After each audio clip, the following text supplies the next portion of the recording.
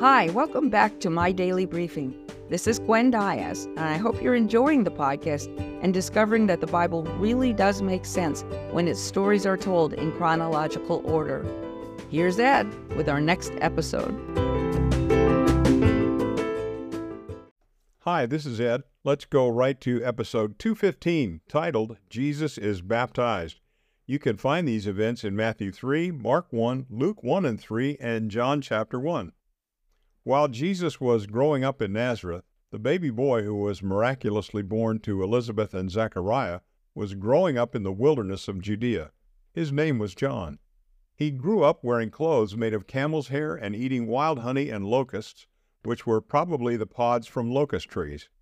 When John was about 30 years old, God showed up and told him that it was time for him to begin his ministry as the one who would prepare the way for the Messiah. This happened to be a particularly brutal time in Israel's history.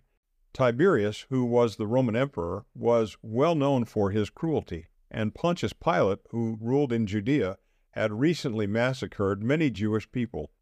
To add to these difficult political circumstances, the Jewish religious leaders, including Caiaphas the high priest and his father-in-law Annas, were both rotten to the core. It was in the middle of this political and religious turmoil that John was called to begin a ministry of baptism. Baptism was a well-known ritual at that time. It symbolized that someone wanted to wash away old habits and beliefs and identify themselves with a new system. John's role was to help people acknowledge that they needed to quit their old, sinful habits and start obeying and worshiping the one true God. Only then would they be ready for God to introduce the Messiah. Since they were ready for a change to take place, large numbers of Jewish people came into the wilderness to hear John preach every day, and he did not pull any punches. He explained just how sinful they really were. He addressed them as selfish snakes. He told them that stones had better credentials in God's eyes than they did. He wasn't the kind of front man you or I would have chosen to introduce the Messiah, but his message was very effective.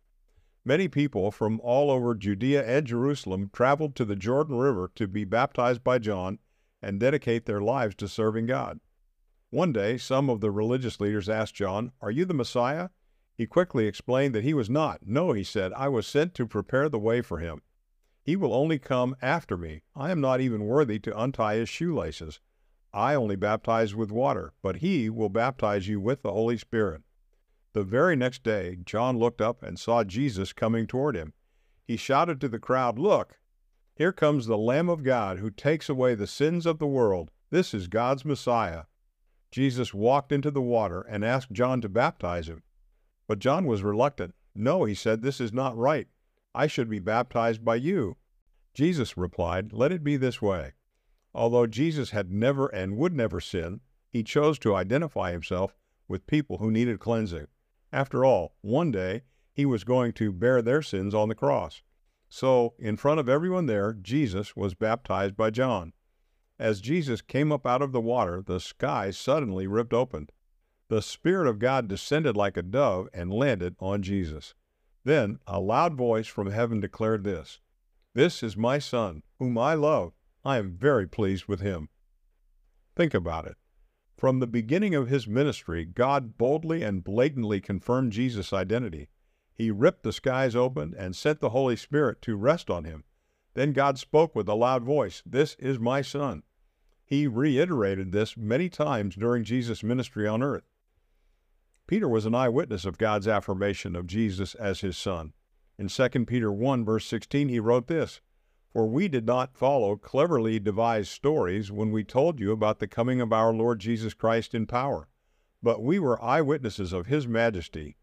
Then he went on to say, Jesus received honor and glory from God the Father when the voice came to him from the majestic glory saying, "This is my Son, whom I love. With him I am well pleased." Jesus really is God's Son, the Messiah, who came to take away the sins of the world. Do you live like you believe in this? Do you live like you know him? Now go and do just that.